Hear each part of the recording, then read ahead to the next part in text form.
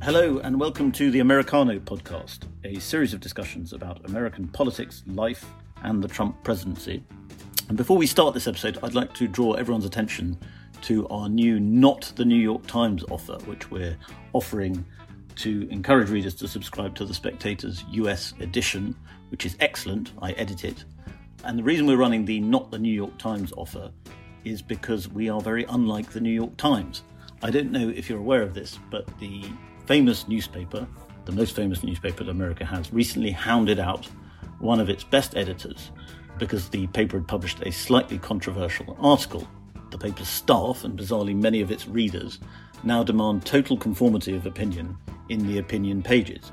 We think that's very boring, and we want to tell America that The Spectator is different. We are a magazine, not a newspaper, and we take a very different approach to journalism. We've been around longer than the Times, in fact 23 years longer to be precise, and we encourage our writers to disagree with each other. We want arguments and we want people to disagree. It makes for much better reading.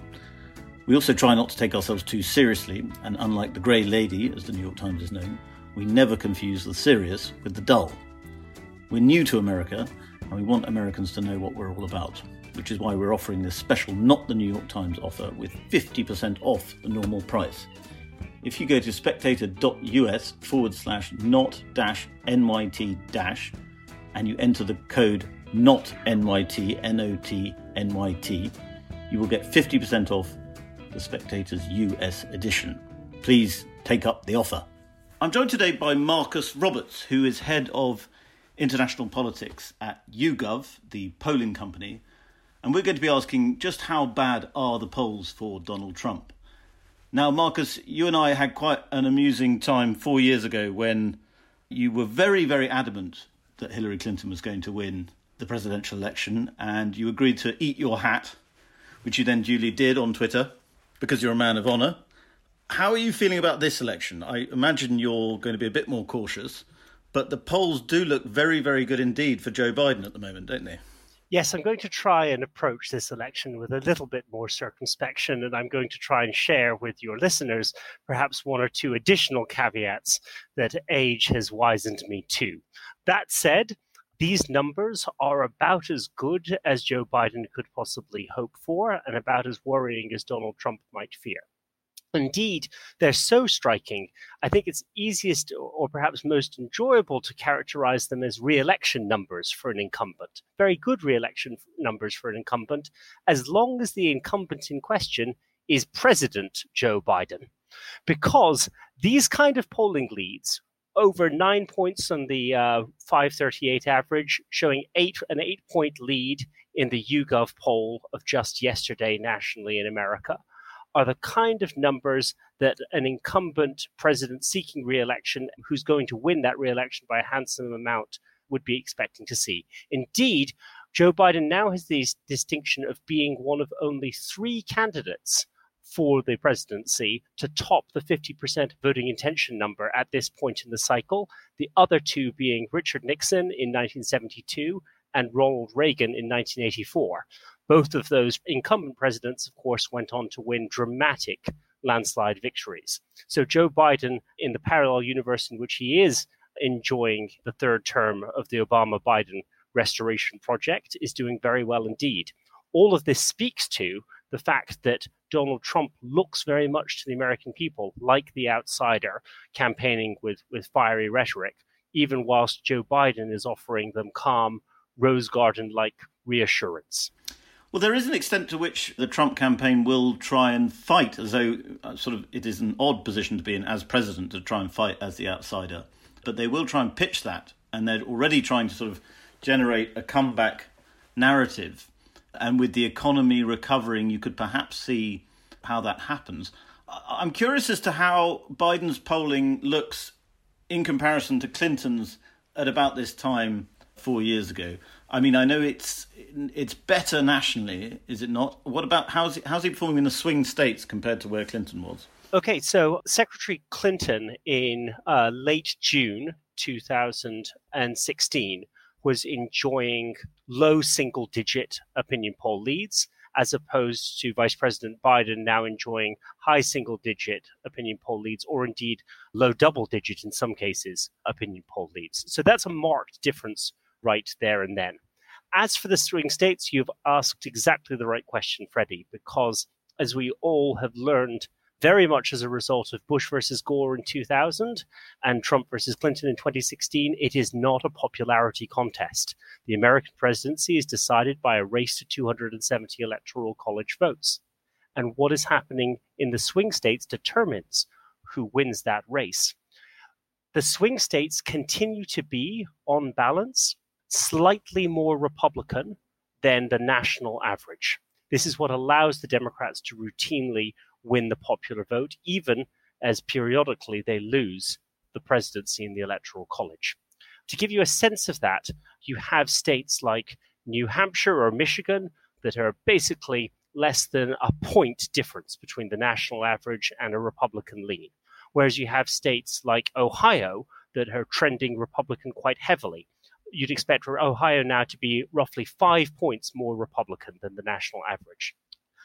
At the moment, Joe Biden is performing so well nationally that he is subsuming all of that inbuilt Republican advantage in terms of the swing states. So the Republican majority advantage in those states is not affecting the Electoral College outcome. Were the polls to dramatically narrow, Trump's chances would shoot up. And he's even polling in some states where there's even sort of Democratic hopes arising in states like Texas and even Georgia, I gather. Yes, and this is really quite striking, actually.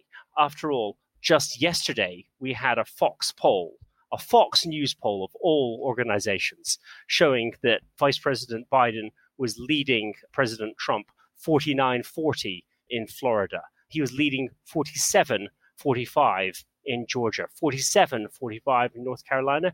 He was even, per Fox News, and this is the staggering part, it's per Fox News, he was even leading President Trump by 1 point, 45-44 in Texas. Now, what is the really telling thing about those four states, Florida, Georgia, North Carolina, and Texas? It's not that Joe Biden is leading in them. It's that Joe Biden doesn't need to win any of those states to win the presidency. And yet he is leading in them at this time. And that, again, is so markedly different from where we were 4 years ago. Once again, my caveats, because we've learned our lesson, it is not true to say that this means that the election is by any measure in the bag for Joe Biden, but it is to say that he is in one of the strongest polling positions for a challenger in post-war history.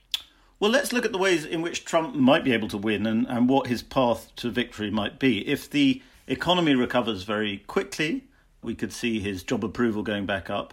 I'd also point out that his job approval isn't actually that low. I mean, it's still around 40%, which is not far below where it was when he started the presidency. And he does seem like a better campaigner than Joe Biden, whose campaign strategy seems to be to make their candidate as invisible as possible. That's not going to be possible as November approaches. And you could see his mental performances have not been great. You could see a debate in which Donald Trump completely destroys Joe Biden, or Joe Biden just sort of isn't able to function. I mean, in terms of campaigning, you'd think that Trump has some advantages. Yeah, Trump has proven himself a very fiery and effective campaigner in terms of rallying the base historically. And you're right to point out that historically, Trump's approval rating has often dropped precipitously low during times of his distinct unpopularity, only to recover fairly quickly once he stops tweeting, to be blunt. However, Joe Biden does have some significant advantages here, which is, firstly, in terms of what Trump has done wrong, he has definitely mishandled the coronavirus crisis as far as the American people are concerned, and he has definitely mishandled the Black Lives Movement in American politics as far as the American people are concerned. In both of these cases, we're seeing voters express themselves in qualitative data through focus groups and in YouGov polling week in, week out, as being upset with the president, disappointed by the president, believing that the president is somehow dividing America instead of bringing America together. All of this is affecting the kind of Obama-Trump voters, the converts that Donald Trump won in the swing states 4 years ago that delivered him the presidency, very adversely. He's pushing these people away with his tweets, with his rhetoric, with his campaign style. Meanwhile, on the flip side, Joe Biden is definitely gaining the advantages of A, not having to run a particularly strenuous campaign schedule for whatever reason, but B, also his brand. Joe Biden is a candidate who, over 50 years nearly in politics, has built a brand of being the candidate of the working Joe. Some people may even remember that when he first came on stage, Barack Obama announced as his running mate in 2008, the opening words out of Joe Biden's mouth were, "I'm here for the cops, I'm here for the firefighters, I'm here for our soldiers, I'm here for our veterans." His political identity has been built around an appeal to blue-collar America, and that's a very valuable insulation against the politics of Trump. It's also an advantage that should be noted that Hillary Clinton didn't have come 2016. I would say that it might be quite hard for him to be there for the cops when large chunks of his party are campaigning to defund or even abolish the police. And yet Joe Biden prides himself on a politics that Ronald Reagan would be very familiar with. Reagan's old quote of an and, not a but. Joe Biden is going to base himself around being the candidate of both social justice and law and order. Joe Biden is trying very hard, and his campaign is working extremely hard to avoid falling into the trap of having to choose between support alone for the protesters or support alone for the police. His argument to the American people is going to be that you can't have law and order without social justice, and that social justice needs to be protected by law and order. It's a more difficult, more complicated argument than the president's, but on the other hand, it is an argument that if he lands, can lead to majoritarian support in the country. I'd like to ask about how polling has changed in the last 4 years. I mean, I think something that happened in 2016, both with Brexit and with Trump, was that pollsters were not picking up people who actually were willing to vote. There were sort of sections of the population, sections of both populations, that were just not being picked up by pollsters. And there was another problem of dishonesty in the way people replied to polls, or not just the shy factor, but the actual lie factor. I wonder if you've adjusted your modelling, and how confident are you that you'll get it right this time? More confident than last time, but more circumspect too, because once bitten, twice shy. I would say that the 2016 polling mistake has three important elements to it that we should bear in mind.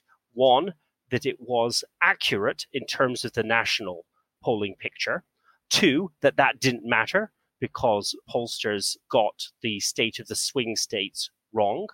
But three, that pollsters almost across the board have adjusted for the reasons why we made mistakes in the swing states. And that's particularly around making sure that we get the right balance of education in the polls. Previously, pollsters weren't taking into account sufficiently education levels in weighting their samples. Now I think any decent self-respecting pollster is taking education into account. And that's certainly what we at YouGov has spent a lot of time getting right. And that's why, come the 2018 midterms, our MRP model on the congressional elections, a very difficult election to forecast, was accurate to nearly 96%, an astonishing degree of accuracy in congressional elections. So we have learned our lessons and we have come back accurate, even though we acknowledge that we didn't get it all right last time. Are there any states which Trump is performing more strongly in than he did in 2016? I would say that Iowa and Ohio continue to look better in terms of their fundamentals than they did going into 2016 for the Republicans overall. Also, Florida continues to be a real headache for the Democrats. I think the Democratic Party was very disappointed that it didn't do better, particularly in the Florida gubernatorial election 2 years ago in the 2018 midterms with the defeat of Andrew Gillum there. So I think that those states are states where the Republican Party have some more hope for. The problem that the Republicans have is that their numbers in Michigan look very bad.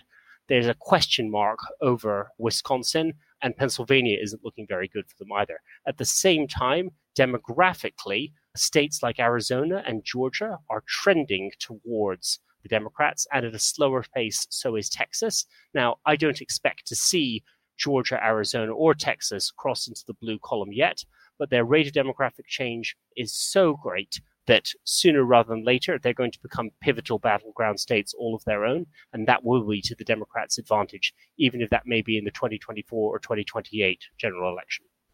And how much of it, you talk about the demographics, how much of this is down to deep shifts in the US population that the Republicans can't really do much about at this moment?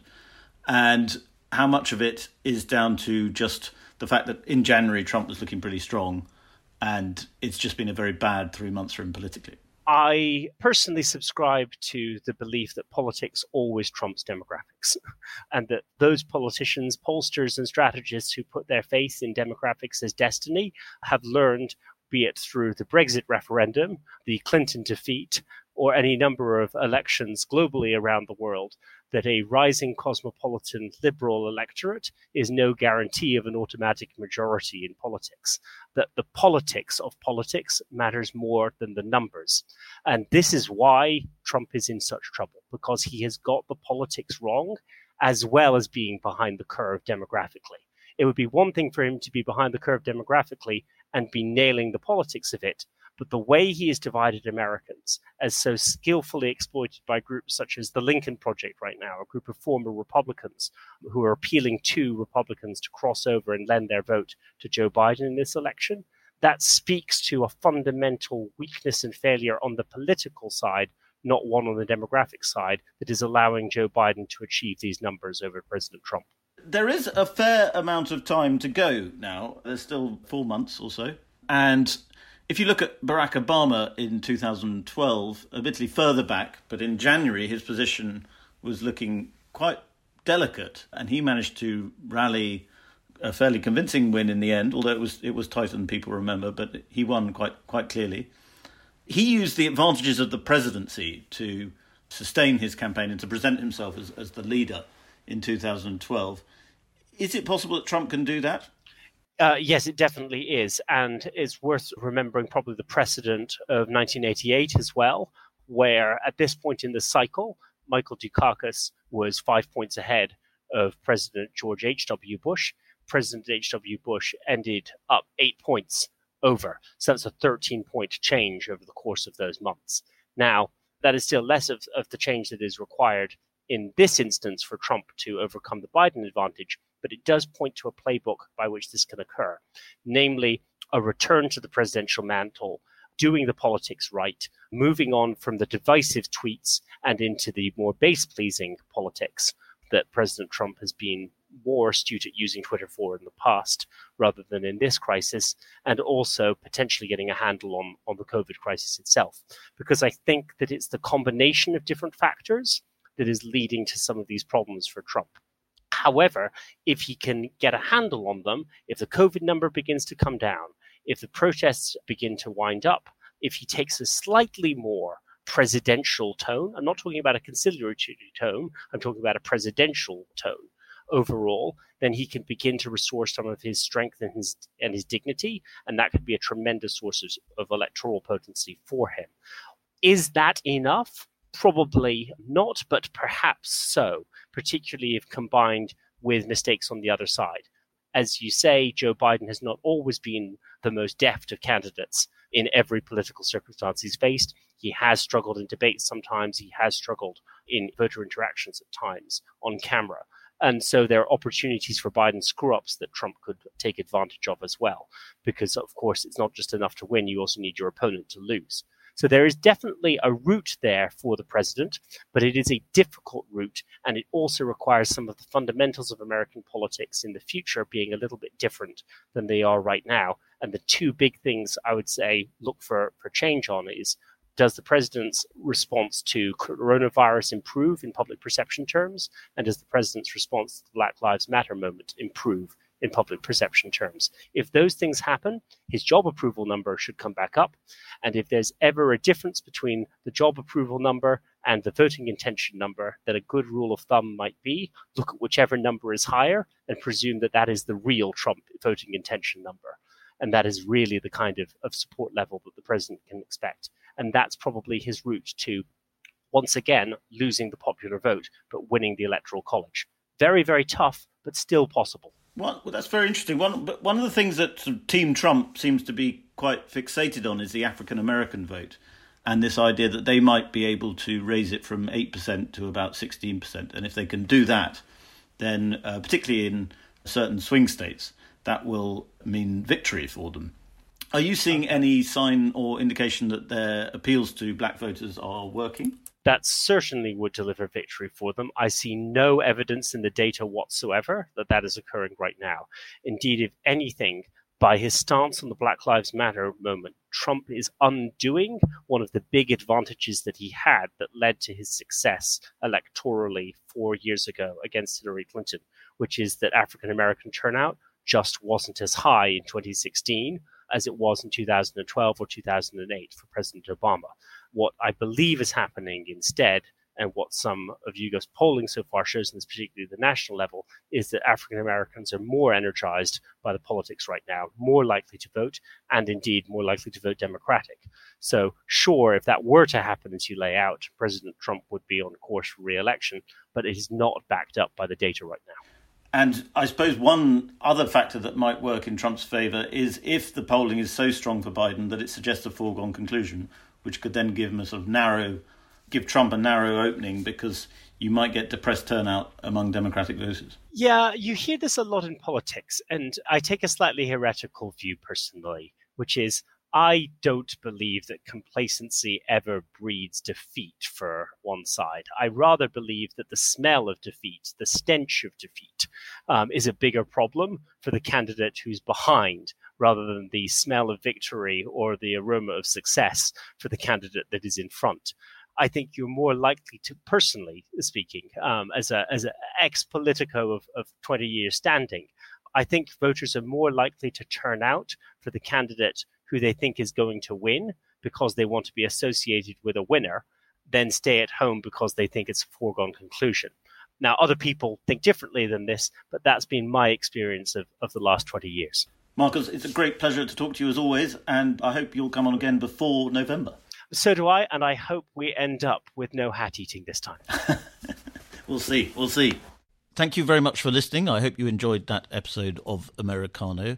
And I'd like to encourage you all to give us your feedback, positive comments or constructive comments only, please, to podcast@spectator.co.uk and say anything you like there as long as it's reasonably polite.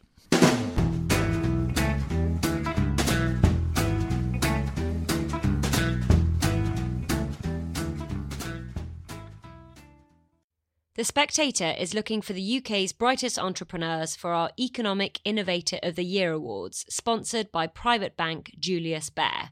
If you run a business that brings radical positive change and is capable of achieving national or international impact, we want to hear from you. Apply by 1st of July at spectator.co.uk/innovator.